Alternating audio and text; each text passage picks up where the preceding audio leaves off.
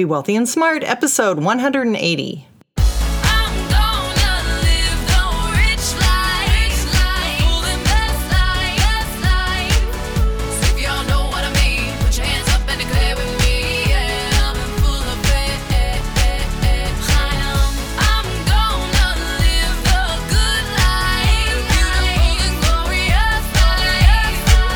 Step into a world of wealth and financial freedom without budgets, boredom, or bosses on Be Wealthy and Smart.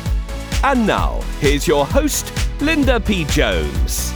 Welcome to Be Wealthy and Smart. I'm Linda P. Jones, America's Wealth Mentor, empowering women and men worldwide to financial freedom. Have you checked out the Creating Wealth podcast yet with Jason Hartman? It's got over 700 podcasts on real estate. And if you like this podcast, you'll like that one too. Today, we're going to talk about billionaire Sara Blakely and how to reframe the word failure. I recently was listening to a video, and Sara Blakely, the founder of Spanx, she's also the youngest billionaire self-made woman ever in history. And the beauty about Sara Blakely and founding her company Spanx, which is a woman's undergarment company, is that she did not have to do any outside capital raising. So Sara still owns 100% of her own company. She didn't have to go to the capital markets and go public and sell stock. She didn't have to borrow money from banks. She didn't have to take venture capital. She basically was able to keep her costs low and sell her goods and expand her business from her own internal building of her company. But what I really wanted to talk with you about is something that her father taught her that I thought was so powerful and helped her so much in her quest for success. And what her father taught her was to reframe the word failure. Reframe the word failure. Basically, we think that we succeed or we fail, that we have something that goes right or it goes wrong. And if it goes wrong, somehow we're not seen as perfect, or we're not seen as good enough, or we think that we're not able to do something. But failure is just one way of looking at things. Failure is a way of looking at it as a permanent situation. You know, I tried something and I failed, meaning I tried, failed, and left it behind and never tried again. That is a permanent situation that you don't want to have. Instead, what Sara did is reframe that word failure and just look at it as an outcome. It was some way that she tried something that didn't work. It was a way that Edison tried to invent the light bulb that didn't work. So he said, now I have 1,000 ways I know not to invent the light bulb.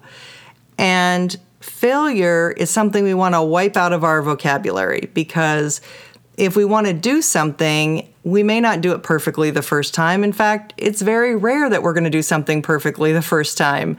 Instead, it's going to take us several times to get it right. And each time we do something, we do it better, quicker, and with more ease. So the word failure is something we don't want to focus on. We just want to focus on an outcome. Maybe you had an outcome that wasn't the way you wanted it to go. Maybe you tried to start a business and it didn't work out. But did you know that many billionaire business owners have gone bankrupt? So it's not unusual for someone who has made a lot of money to have some setbacks. It's not unusual to have things go wrong and you have to work your way out of it. It's not unusual for something not to go perfectly. The only place that things go perfectly are in the movies. That's it. On the movie screen. There is no other such way that things go perfectly or in a straight line. Things continue to evolve, and you have to learn from things that don't go perfectly. And in fact, that can be more powerful than things that do go perfectly all the time. If everything goes right for you, you're not necessarily learning as much as when you do take a wrong turn and decide, oops, that's not the right way for me to go. That's not the outcome that I wanted. And getting back on your horse and retrying and seeing if you can get it right the second or third or fourth time. So an outcome is simply one way of doing things that produces a result. And we want to get the result that we want. And if we're not exactly getting the result that we want, then we need to continue that trial and error basis in order to get what it is we want. You know, a lot of things really do come down to trial and error, just testing what works. The other thing is learning from other people. You know, as the youngest in my family, I learned from my older brothers and sisters what not to do because I saw what would get them in trouble. Not that they were in trouble much, but at least I learned what made mom and dad mad and what got them in trouble. So I wouldn't do those things. So I ended up looking like a very mature child and like a good child because I didn't do those things that I saw got my brothers and sisters in trouble. And it's the same thing with following other people's success paths. You know, other people do leave clues when they're successful, as Tony Robbins says. And so you can follow successful people. You can follow their path. You can follow their model. You can do a lot of the same things that they're doing. And many people try to do that with Warren Buffett, but he has his own way of doing things, and a lot of that is sort of a secret sauce that he uses that he doesn't really disclose everything. So although people try to put together a group of maybe 40 companies and concentrate their positions, sometimes that works and sometimes not so much. So you just have to keep trying with trial and error and watch what works, record what works, keep a journal, your wealth journal, of course, and keep notes in your journal about what is working and keep up the things that are working for you and do away with the things that aren't working for you. But just realize there is no such thing as failure unless you give up and you permanently don't try again. That's the definition of failure. Otherwise, all you've done is achieve an outcome.